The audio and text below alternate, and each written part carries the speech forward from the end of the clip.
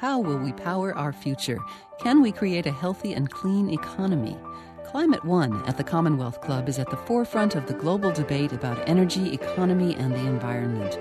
Bringing together the brightest and most provocative leaders of our time, Climate One is the place where big ideas get heard. It's our future. It's time to come together. Welcome to Climate One at the Commonwealth Club. I'm Gretchen Weber of KQED's Climate Watch. Roger Pelkey Jr. is a professor of environmental studies at the University of Colorado at Boulder. He's also a senior fellow of the Breakthrough Institute. In his recent book, The Climate Fix, What Scientists and Politicians Won't Tell You About Global Warming, Pelkey outlines his views on what's wrong with the climate debate, why finding a solution is so difficult, and what should be done to get the discussion and the action on the right track. Please welcome Roger Pelkey.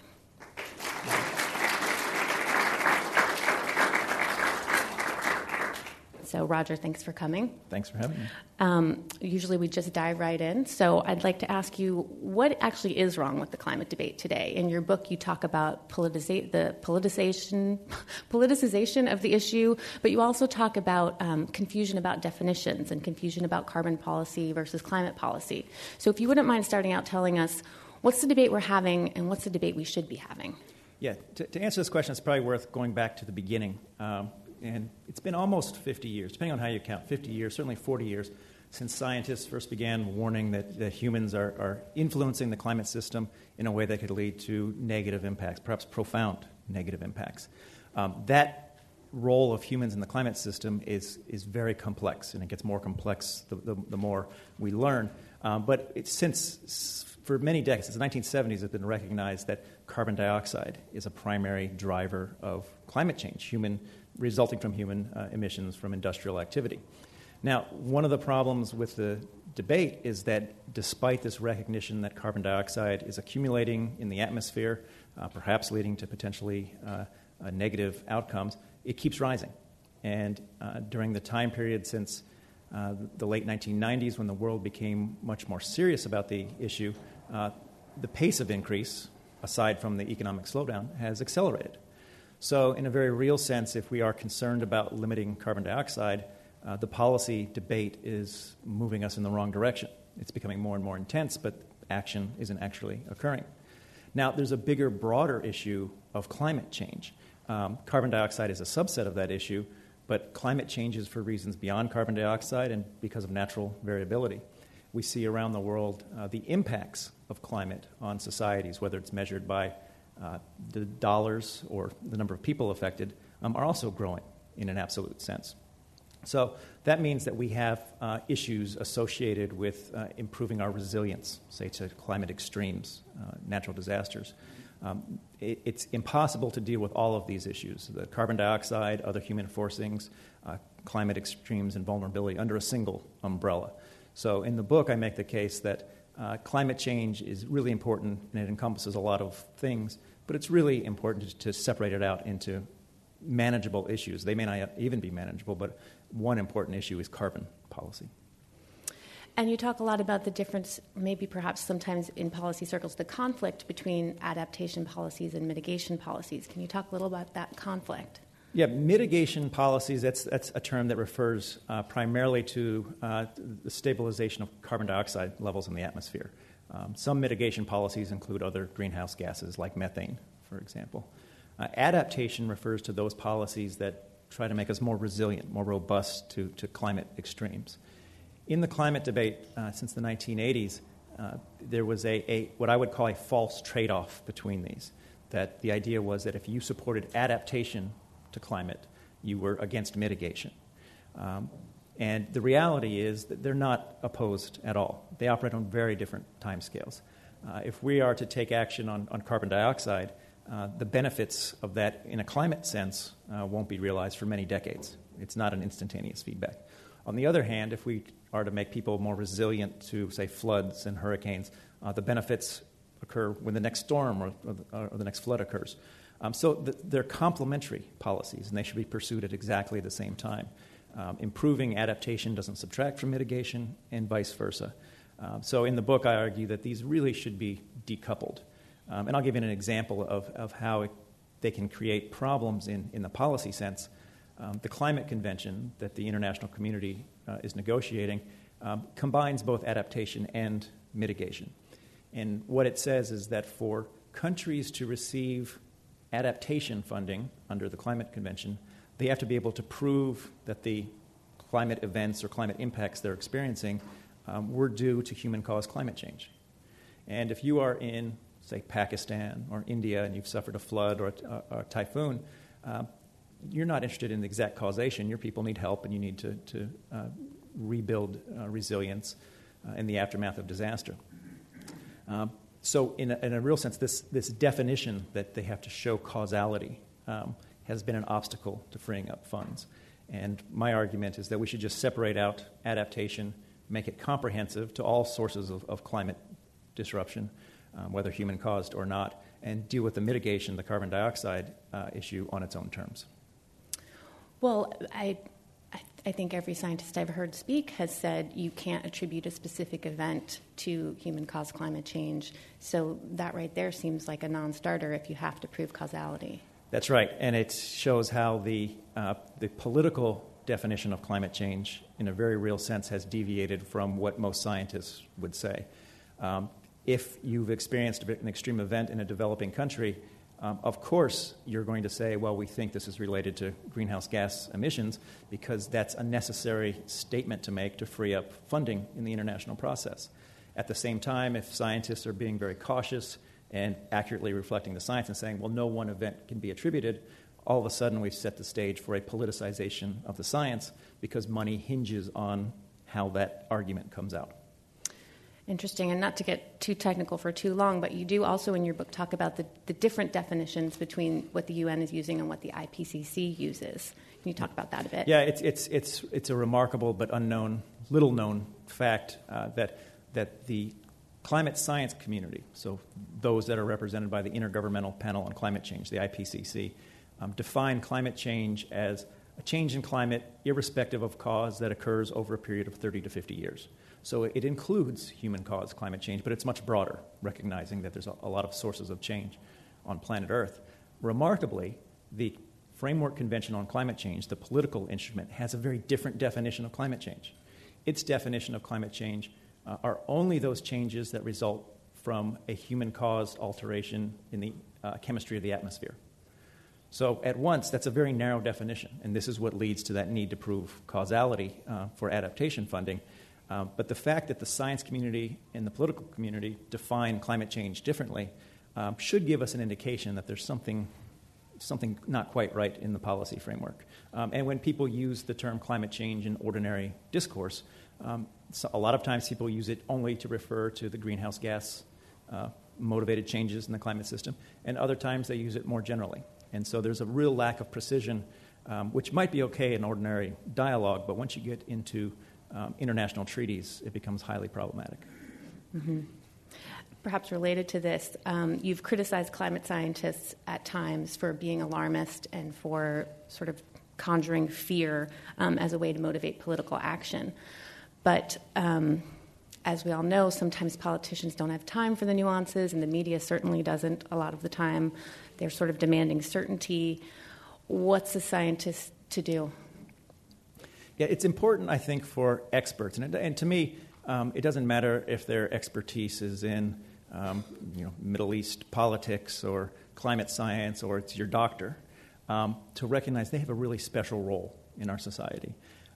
I have no real issues with politicians or even advocacy groups who go out and try to stretch the science or to push knowledge as far as they can in trying to make the best case for the course of action that they recommend. That's just politics. That's advocacy at work. But there are people in our society that we look to play it straight. That might be intelligence agencies. It might be government advisory bodies. But it also, by and large, is the public scientific community that we expect is going to represent knowledge and fairly and not exaggerate, not push things too far. And this is on all sides of the debate. What's at stake is that if people lose some sense of legitimacy in these advisory bodies, then we're going to be doing without expert knowledge, because expert knowledge then just becomes that knowledge which you think you can pick to best make your political case. and we've substituted politics for science in a very real sense. So organizations like the IPCC, I have been very critical of because at times it's gone beyond its remit, which is to faithfully summarize the state of the science. The case for action on climate change, I think, is strong enough such that the scientific community can play it straight and doesn't have to exaggerate or go beyond what the science can hold. So if the case is strong enough, why have so many felt the need to maybe go beyond? Yeah, well, there's a big frustration that a lot of people have, going back to my earlier comments, that despite concern about the problem, we're moving in the wrong direction. And there is this sense among many people that if only the level of concern or the intensity of people's feelings about climate change were ratcheted up high enough, then that would motivate a response. And it turns out if you look at opinion polls, and I summarize a number of them in my book, over the last 20 years, public opinion on climate change has been very strong, both in support of the overwhelming scientific consensus and also in support of action. It goes up and down with events. In a cold winter, it'll go down, and hot summer, it goes up. But it's been very stable over time. In the book, I compare public opinion on climate change to public opinion on other issues. And if you take a look at other issues, the public opinion on climate change is right in the middle of historical public opinion for topics that Congress acted on. So there's nothing inherent about public opinion that's holding back policy action. The argument I make is that we suffer a deficit of good policies. That's what's holding us back. The problem isn't with the people.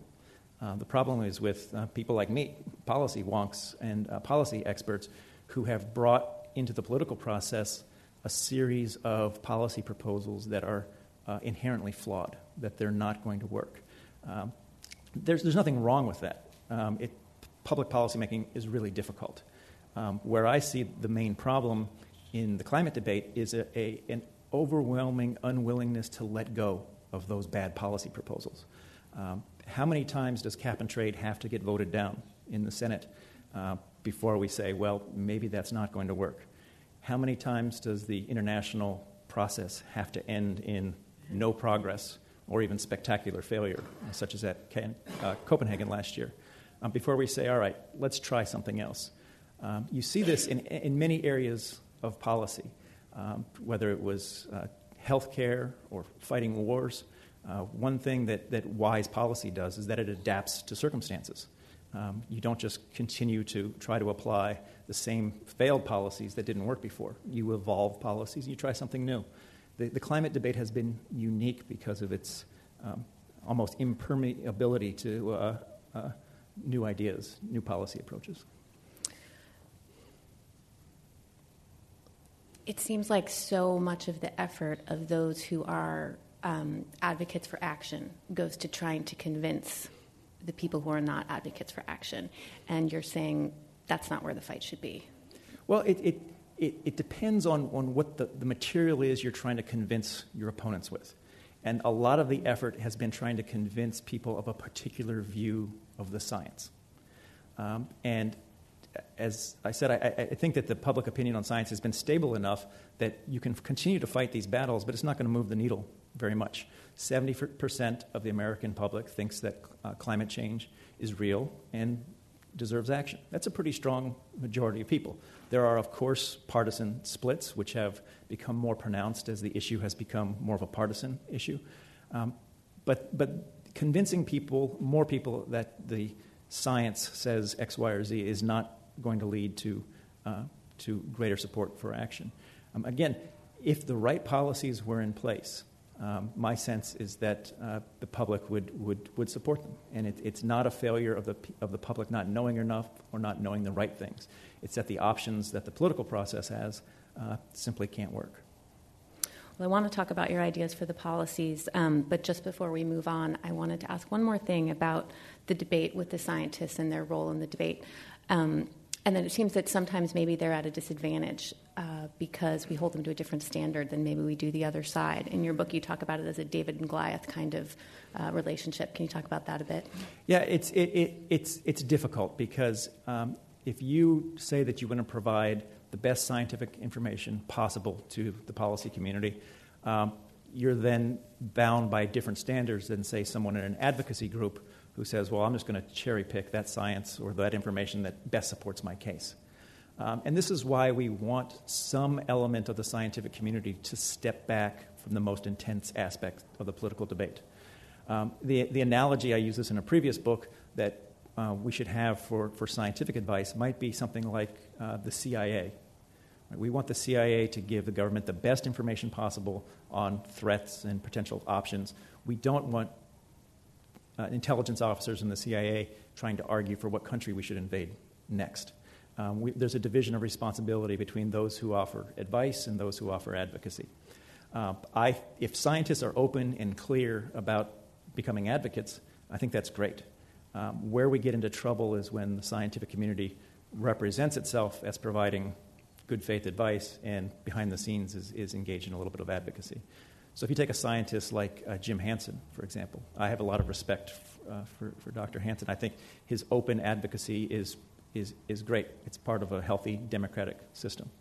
On the other hand, if you take a look at the IPCC and some of the problems that have been found in that over the last year, including some of my own research, that's a little bit more troubling. More troubling because it's not as straightforward? Because the IPCC has a very different role, and its role is to provide advice to policymakers. It's not to convince policymakers to take a particular course of action. So is it possible to quantify it all? Do you think that they're all doing this, or is there just a small percentage, or what should the trust level be from your perspective? Well, my sense is that some of the most visible elements of the science community have become wrapped up in the advocacy battle over climate change. I've worked in scientific institutions for the last 20 years, and the vast majority of climate scientists are just doing good work, keeping their heads down. But the reality is that the public perception, policymaker perception of the scientific community is swayed by the most visible elements of that community, and particularly the IPCC, which was developed in the political process to provide scientific guidance. We're discussing climate science and policy with Roger Pielke, Professor of Environmental Studies at the University of Colorado Boulder. I'm Gretchen Weber. You mentioned Jim Hansen. He was here last night talking about his vision. What about a carbon tax? He says what we need to do is make fossil fuels more expensive, and that will spur innovation because the market will take care of it. He also says in order for that to work, all the money from the tax should go back to the people to offset any sort of higher energy costs they might have to endure. You, in your book, advocate some form of carbon tax, but it's very different. Can you talk about that? There's a big difference. In the conventional view of climate policy, particularly focused on carbon dioxide, has been that we need to make fossil fuels more expensive. And if you make fossil fuel more expensive, that's going to create an economic signal to people that will lead to innovation, changing their behavior, a preference for low-carbon energy. The problem with that approach is that it fails the real-world test, and that is if you make energy more expensive, people will feel that pinch. They will feel it. But their reaction won't be to simply prefer carbon-free energy. Their reaction will be to vote somebody else into office who's going to guarantee them lower-priced energy. There's a very telling example of these dynamics which occurred in India over the past half year.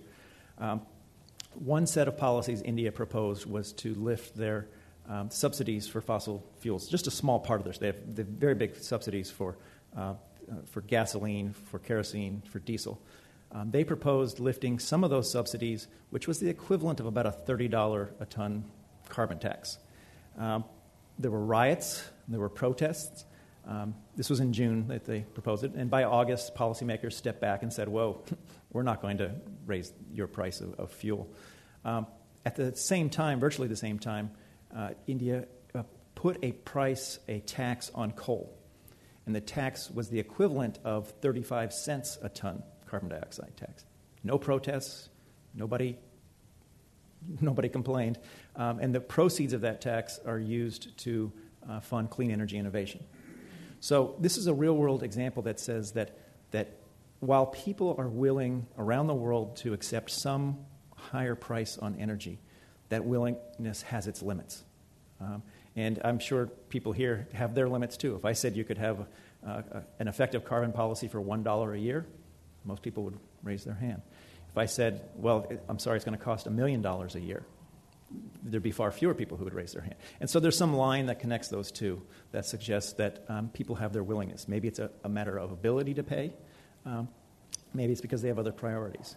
But the reality is that efforts to put a high price on carbon, which has been the centerpiece of climate policy globally and nationally for perhaps as long as the last 20 years, have systematically and continuously failed.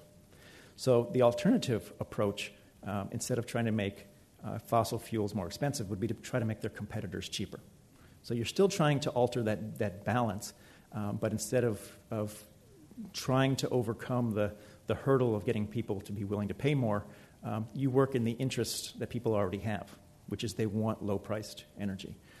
And everyone agrees in the climate policy debate that innovation is key. No one doubts that. Where there's a big debate is over how you stimulate that innovation. And the approach that I recommend in the book, and which I think is becoming a new consensus in climate policy, is a much more direct approach to stimulating innovation is better than trying to manipulate price signals through complex legislation like cap and trade, which so far hasn't worked. Just for a moment, to going back to Jim Hansen's plan, though, what about, people don't want to bear high energy costs, but what if they did get the money back from the tax? That couldn't work? Well, there's a number of problems with that, but I mean, think of it in the abstract. If I tell you all of a sudden you're going to have to pay $1,000 a month in your electricity bill, and then at the same time I say, oh, and by the way, I'm going to give you a $1,000 check every month. There's going to be little incentive for you to change your behavior. Now, at the margins, of course, there will be some incentive there. But the reality is that if you're returning most of the money through a carbon tax to people that pay it, you'll move money around and you'll change things around. But it's not going to be a tool to stimulate innovation. It actually skips over innovation because you're not investing anymore. So at best, it can only have a marginal effect.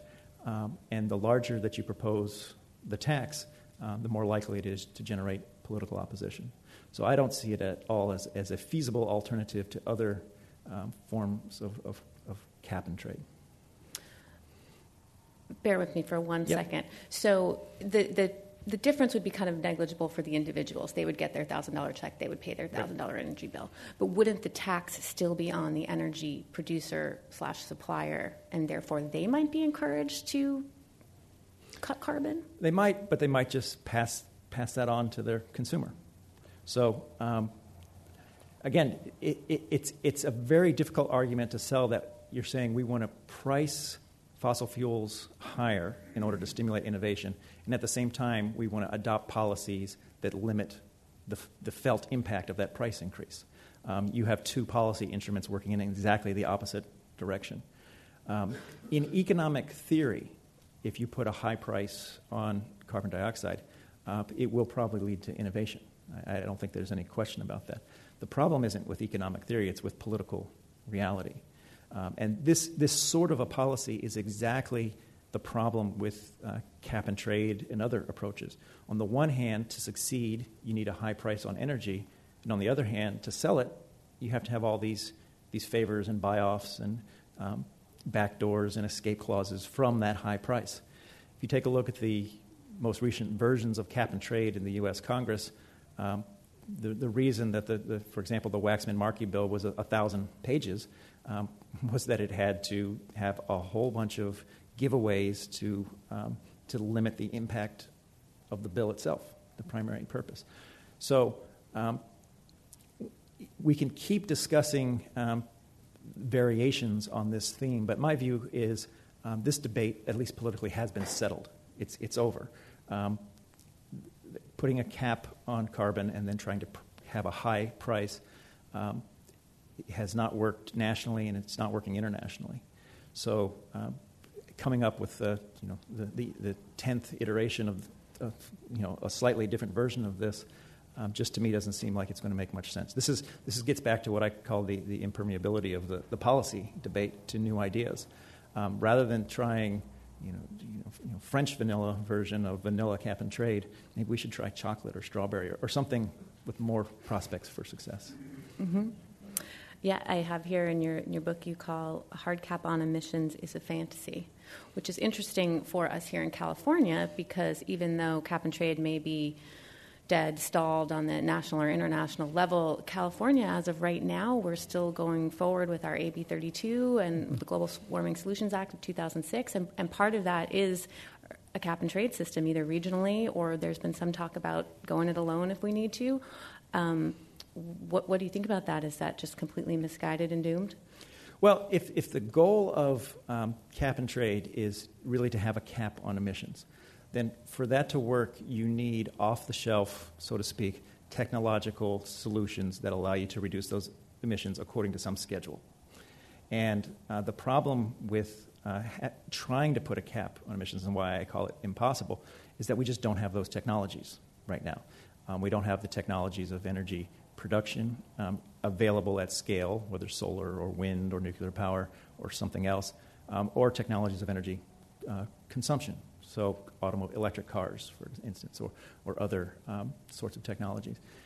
If you look at the relationship between economic growth and carbon dioxide emissions, it's not exactly one-to-one, but it's really close. This is why carbon dioxide is not a conventional, traditional pollution problem. If it were acid rain or chlorofluorocarbons that led to ozone depletion, you would just take one technological solution and substitute it for another. If you don't have the technologies, if the purpose is to stimulate innovation, you're banking on that innovation leading to getting the technologies when you need them on the schedule to meet the cap. The problem is where this has been tried, and most notably in Europe, you cannot compel technological innovation on that sort of a schedule. If you don't have the technologies off the shelf to substitute, the only way you can meet those emission reductions schedules is to limit or constrict economic growth. That is a non-starter. So you see, for example, in Europe, efforts to circumvent the cap through creative accounting using things like offsets. In Europe, for example, there's a program called the Clean Development Mechanism, which allows companies to invest outside of Europe, primarily in developing countries, and claim credits underneath the European cap and trade system. Well, to give an example of how this creates perverse incentives, there are companies in India and China that produce refrigerants. And one of the byproducts, one of the waste products of this chemical production is a very powerful greenhouse gas called HFC 23. It's 19,200 times more potent than carbon dioxide. So you can get a lot of carbon credits for destroying it. And it turns out that for these companies in India and China, they were receiving more money for producing this waste product and destroying it, selling the credits to Europe, than their original business in selling refrigerants. So they became carbon offset companies with a refrigerant business on the side. And they started making more of this waste product. And what that did is it served the need of Europeans, companies, to be able to evade the cap, and it transferred money from Europe to Asia, and those companies very much liked that. If you take a look at the rate of decarbonization of the European economy, so this is the amount of carbon dioxide per unit of economic activity. If you look at that rate before Kyoto and after Kyoto, there's been no change. So arguably, the cap and trade program in Europe has done some things, moved some money around, and at the margin had some changes. But overall, it hasn't done much to alter business as usual. California going forward, whatever the policy is that's adopted going forward, I can assure you that if the policy starts to bite, politicians will find a way to evade that bite, either through creative accounting in the legislation or by simply revisiting it to start with. It's very easy to make promises in advance of implementation. It's very hard for politicians to look their constituents in the face and say, you have to accept this economic discomfort because we've imposed this policy. It just doesn't work that way. Well, in fact, right now, one more California question. Yeah. We have Proposition 23 on the ballot coming up, and there's a lot of money going into that campaign on both sides. And it's pretty split. The money on one side is oil companies, a lot of it from out of state, and the money on the other side, much more money, is a lot of it's coming from Silicon Valley. So it seems like in this situation, the innovators are on the side of cap and trade. What do you think of that? Yeah, I to some degree, the California debate has transcended policy at this point, and it's very political. And it's now the California bill is very much a political football in the bigger, broader climate debate. It became a lot like the Waxman-Markey debate. The question that I think is important for people to ask outside the politics, whatever happens in the election, after the election, is this policy likely to deliver the outcomes that it promises, particularly if you're focused on an accelerated decarbonization of the economy. And my thinking is that even if California goes forward with this cap-and-trade program, there are still going to be many more steps that are needed to actually achieve that decarbonization. So I see the debate very much as symbolic. There will be winners and losers, which is generating a lot of the interest on either side. But evidence from other efforts to implement this sort of policy suggests that it is not, the election is not going to be a victory for reducing emissions. It's going to be a victory in an election. A lot of policy still has to happen afterwards. We're discussing climate science and policy with Roger Pelkey, Professor of Environmental Studies at the University of Colorado Boulder. I'm Gretchen Weber. So to technology, we don't have what we need. There is an assumption, as you say in your book, that we all think, or that there's this assumption out there that we have all the technology we need, we just need to use it. You say that's not the case. What do we need? Yeah, well, the first thing that I ask people to do in the book is to do the mathematics of emission reduction. One of the problems I see in the climate debate is that there are so many appeals to authority, that this expert says this, that expert says that, and most people who come to the debate are asked to trust somebody. And in my book, I think I explicitly say this, don't trust me. Do the math yourself. And there's information out there that enables people to actually do the math of emissions reduction. I go through a number of case studies in the book of what it would take for different countries around the world to meet their emissions reductions targets. And just to give you an example, for the United States to meet its 17% emissions reduction goal by 2020, this is the goal that was put forward by the Obama administration at the Copenhagen Climate Conference last year. It was also talked about in the cap-and-trade legislation. The United States would need about 342 nuclear power plants worth of carbon-free energy in the next, now, 9 years. So it's numbers like this that lead me to the conclusion that we don't have the technology. The United States is going to be hard-pressed to build 1 or 2 nuclear power plants by 2020, much less 342 nuclear power plants worth of carbon-free energy. So there's an assumption that underlies a lot of the climate debate, and it has been fed, I think, by wishful thinking on the parts of some advocates that we do have the technology. It's just a matter of unplugging that coal plant and plugging in a set of wind turbines or solar panels. And that's simply not the case. And so part of what I would say is the wisdom of climate policy ought to be an ability to say, look, we don't have all the answers right now. And we're able to do this, for example, in the area of health. So if you say, well, we need a cure for cancer, it wouldn't be wise policy to say, yeah, we have that cure. It's over in this research lab, if we really didn't. And on energy policy, I think the smart thing to do is to say, look, we don't have the ability to meet these aggressive targets on a very short time scale. We better get to business in trying to accelerate energy innovation.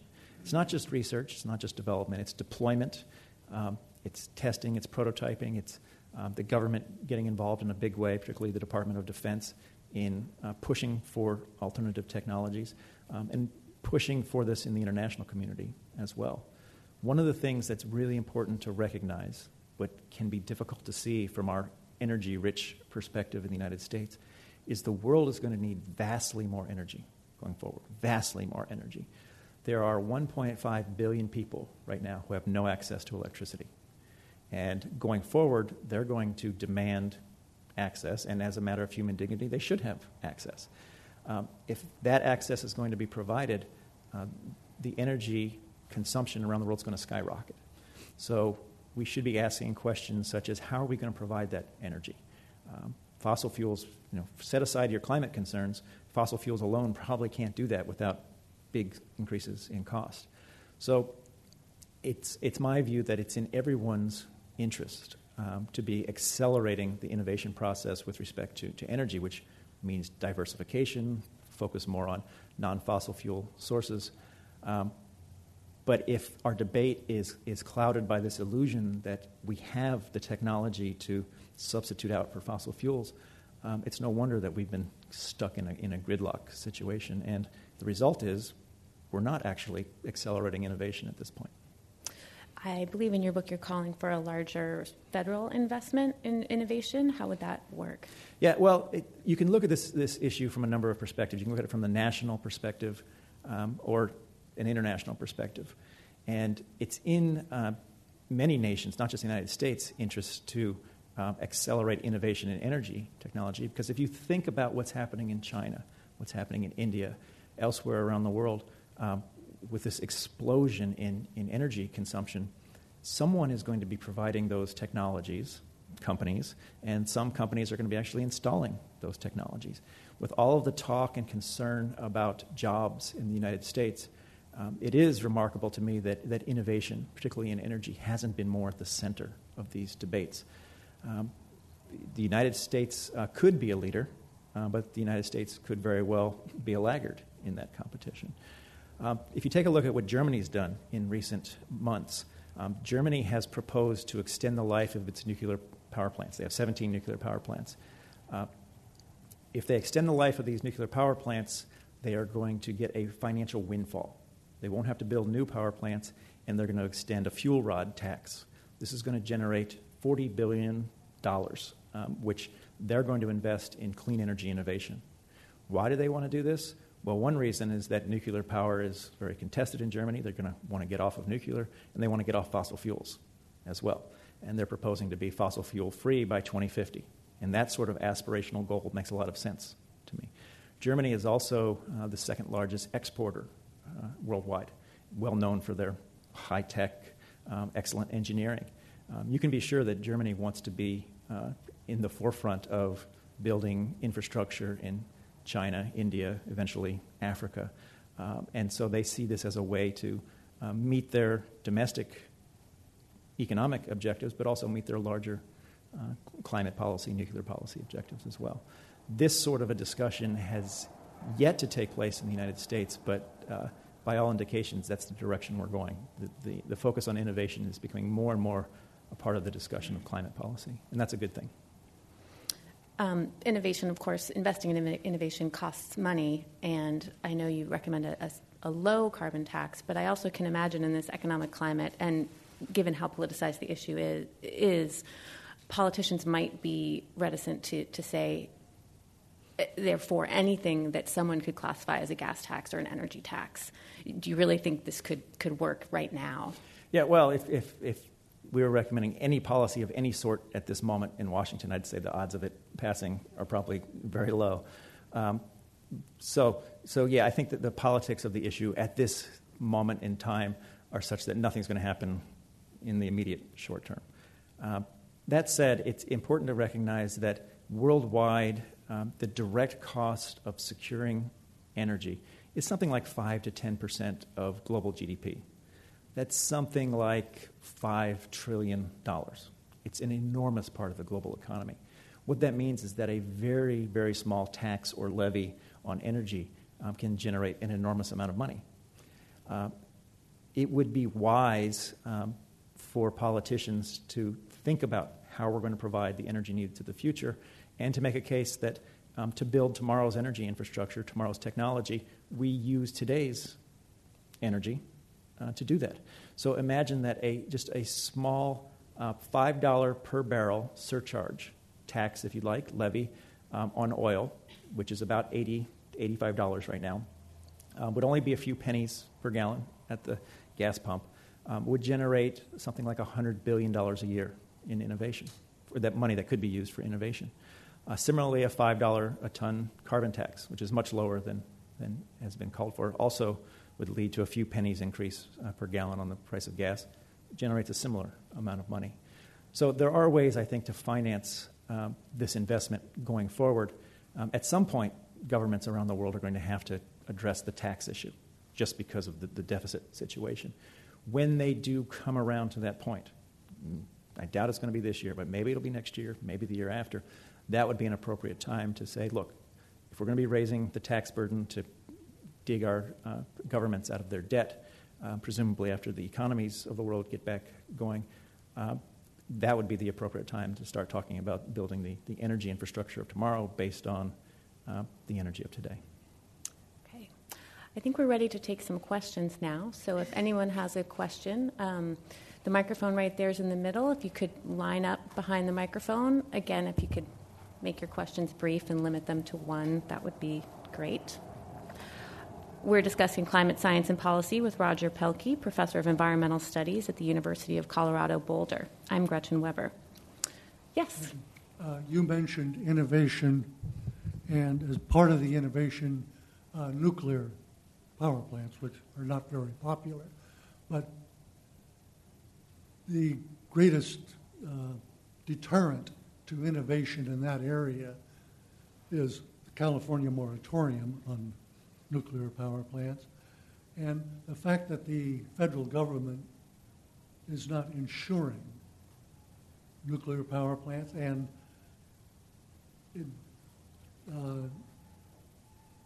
trying to have a uniform design for such plants so they become much cheaper.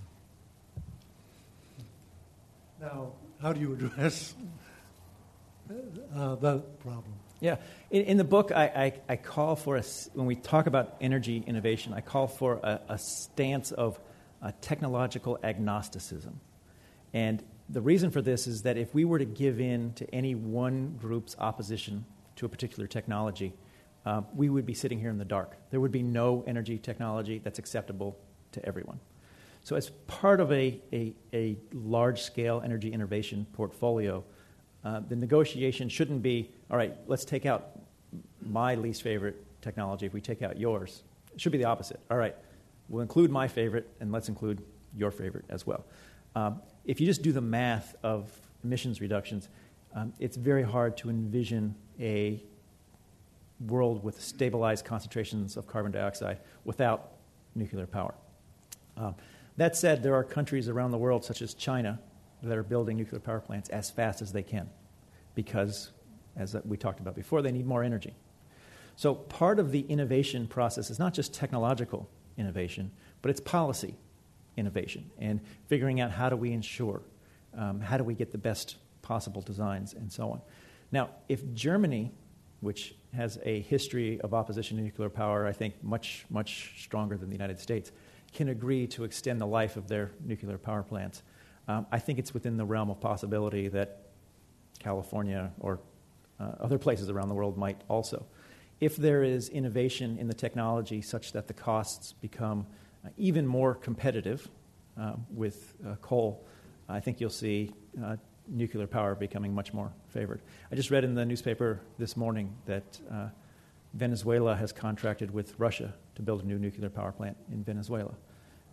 Venezuela is not going to come to the United States for that, but nuclear is going to be among those options that will be discussed. Next question? Yes. I heard Jim Hansen speak yesterday, actually at the Chabot Science Center, not in San Francisco. But he brought up, he'd kind of given up on governments and the churches, and he's looking for legal recourse. You want to comment on that? Well, legal recourse in what sense? To basically to bring suit that certain laws are not being observed, that are perhaps more general in scope, is my understanding. Yeah, there's been a lot of talk about how do you compel the world to reduce its emissions, to decarbonize. And I guess I'm going to go back to the same argument that if the technologies aren't there, the world is not going to accept a willing contraction of its economy, which is what you would have to do in order to reach those emissions limit. China and India have already said in the international negotiations that if there's a trade-off to be made between development and carbon dioxide, they're going to come out in favor of development. So I don't think that the Chinese government's going to fall under the jurisdiction of U.S. courts or even international courts. So I see the legal approach as having very little possibility for policy success, probably even less than cap and trade, if that circumstance can be imagined. At some point, we're going to have to just realize that if we want to accelerate innovation, all of these complex paths through the legal system, through the legislative system, are going to be less preferable than keeping our eye on the ball and just going right there and focusing on innovation. Next question. In terms of encouraging market-type solutions, in part to the question, I've heard that one impediment to this occurring is the fact that private enterprises can't count on a high price of oil making their investments in alternative energy profitable. If the oil producers see this coming on, suddenly they pump, the price drops, and the incentive isn't there anymore. Is this a legitimate impediment? And if so, couldn't there be some sort of large enough hedging mechanism put into place that would insulate the companies from these kinds of fluctuations that would sort of cut their legs off at the critical point? Yeah, this is a great point, and it's a valid point. One thing to recognize is that around the world right now, every year, governments subsidize fossil fuels to the tune of $557 billion. Enormous subsidies already go to fossil fuels. One of the arguments for direct government investment in innovation is that it is not limited by these market forces. That if OPEC decides to turn up the spigot, forcing the price of oil down, innovation from government sources can continue. To the extent that innovation is successful, you're driving down the cost of alternatives to fossil fuels. It makes that strategy much more difficult. Now, let me say, there is something that's called the green paradox. Let's say that we are fantastically successful in developing low-cost alternative sources of energy and technologies for consumption. If we do that, we're going to reduce demand for fossil fuels. What happens if you reduce demand for fossil fuels to the price? The price goes down. So there's this perverse incentive that my view is that at some point we would have to decide to leave fossil fuels in the ground. There would have to be a regulatory approach. It is also my view that such a regulatory approach will be far, far easier if there are alternatives available at a reasonable cost. So that's near the end. That's near the end game situation. What I'm much more concerned about is how we take the first steps. How do we accelerate that innovation process? If we are so lucky as to be driving down the cost of fossil fuels, I think then that would be a next phase that we could deal with. Next question. Well, Professor, speaking of first steps and innovation, I think we all know how big the Defense Department's budget is and how much innovation comes out of that area, and you mentioned it earlier. So I'm just wondering if you can talk a little bit more about what they're doing. I mean, I know the Navy made a very serious energy commitment last week or the beginning of this week.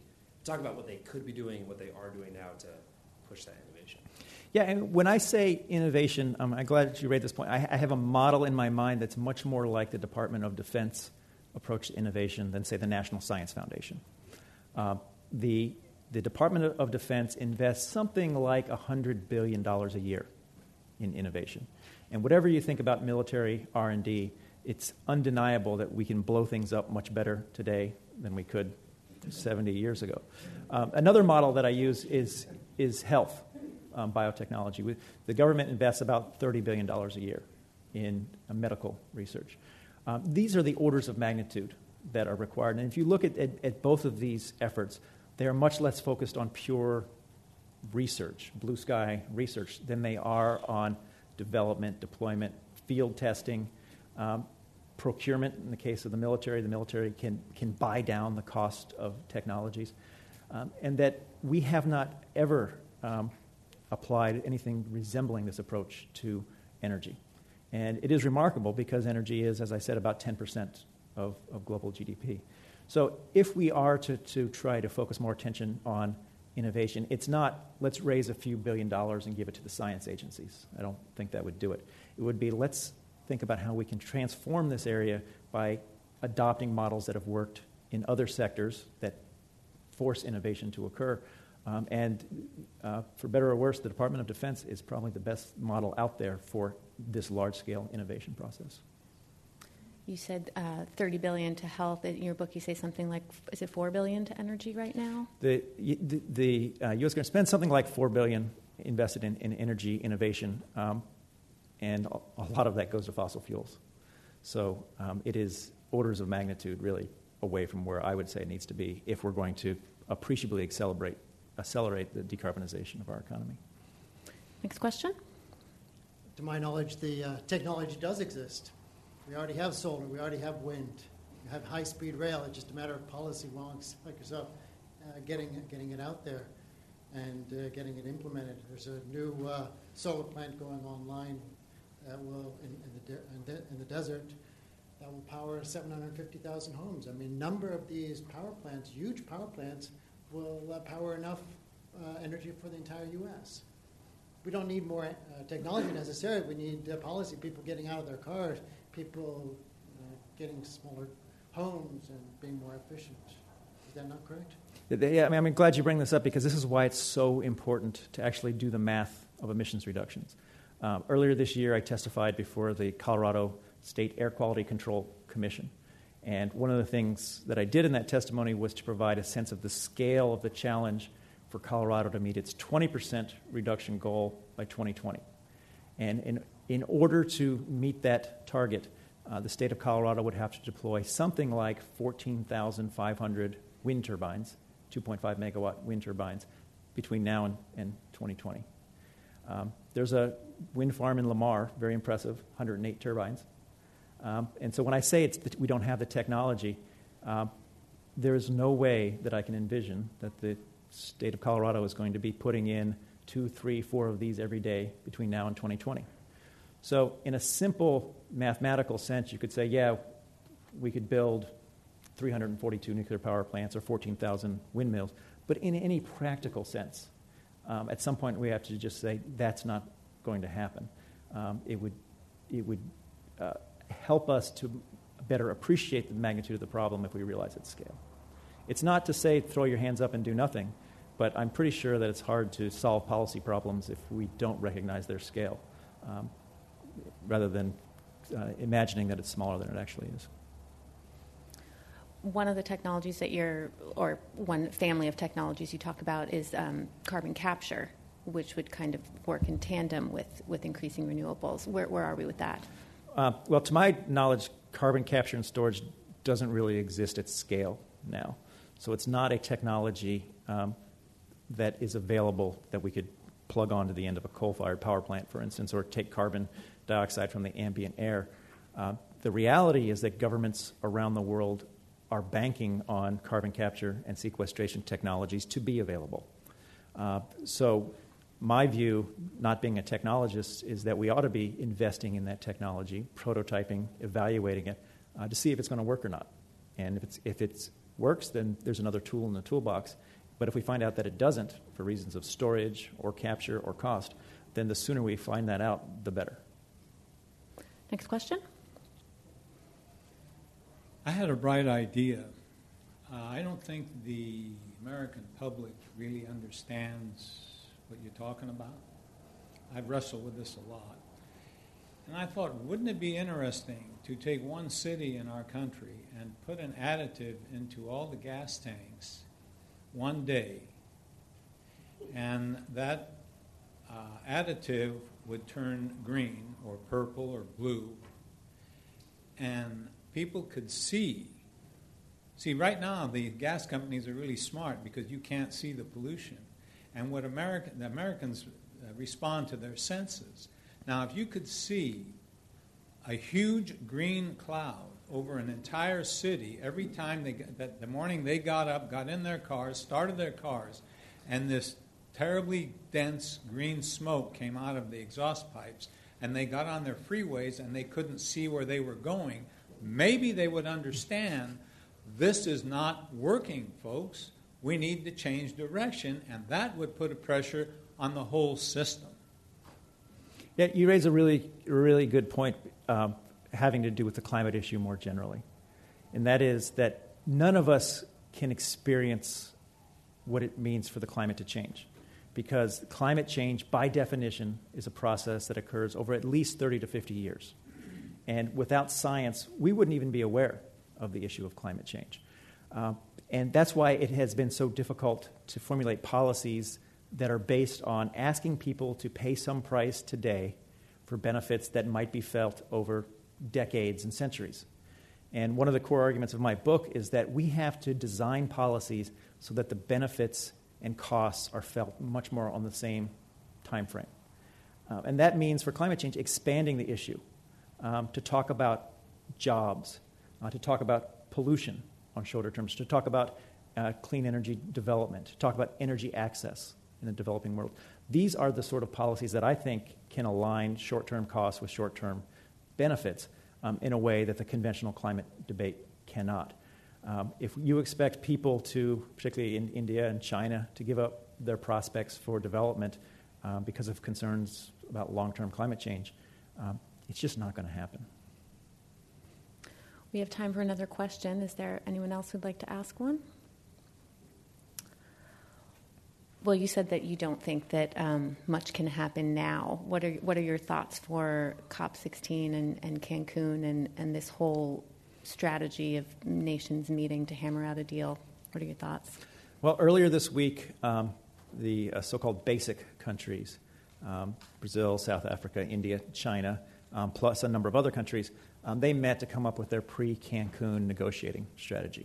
And it was reported, the centerpiece being they're going to resist any efforts of the rich countries to have them commit to binding targets for emissions reductions.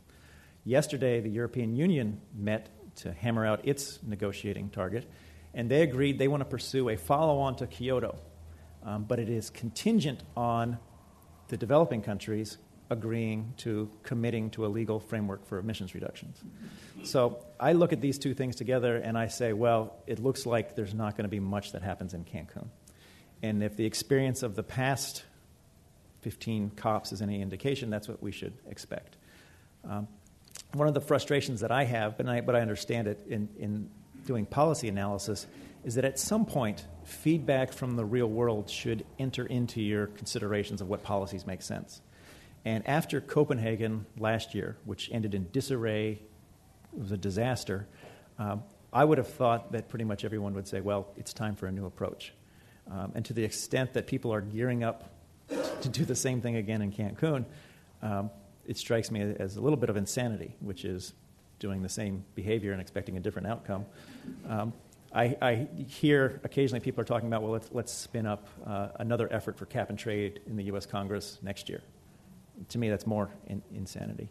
So at some point, and I think actually, I am optimistic because I think the discussion is moving in this direction. New options are going to be needed, and a focus on innovation seems to be one that people on the right side of the political spectrum and the left side can at least find some common ground on. There's a lot of work to be done to design what might the policy instruments look like, how might they be paid for, how might they be implemented. But the reality is we've invested more than 20 years in the approach that's got us to where we are today. We're only starting talking about the next approach. So I think that going forward, there is a lot of reason for optimism on climate policy, on energy policy. We just have to keep pushing it in that direction. A lot of the numbers in your book were pretty scary, though, when you do the arithmetic and you talk about what needs to happen. I kind of want to ask, are you really optimistic?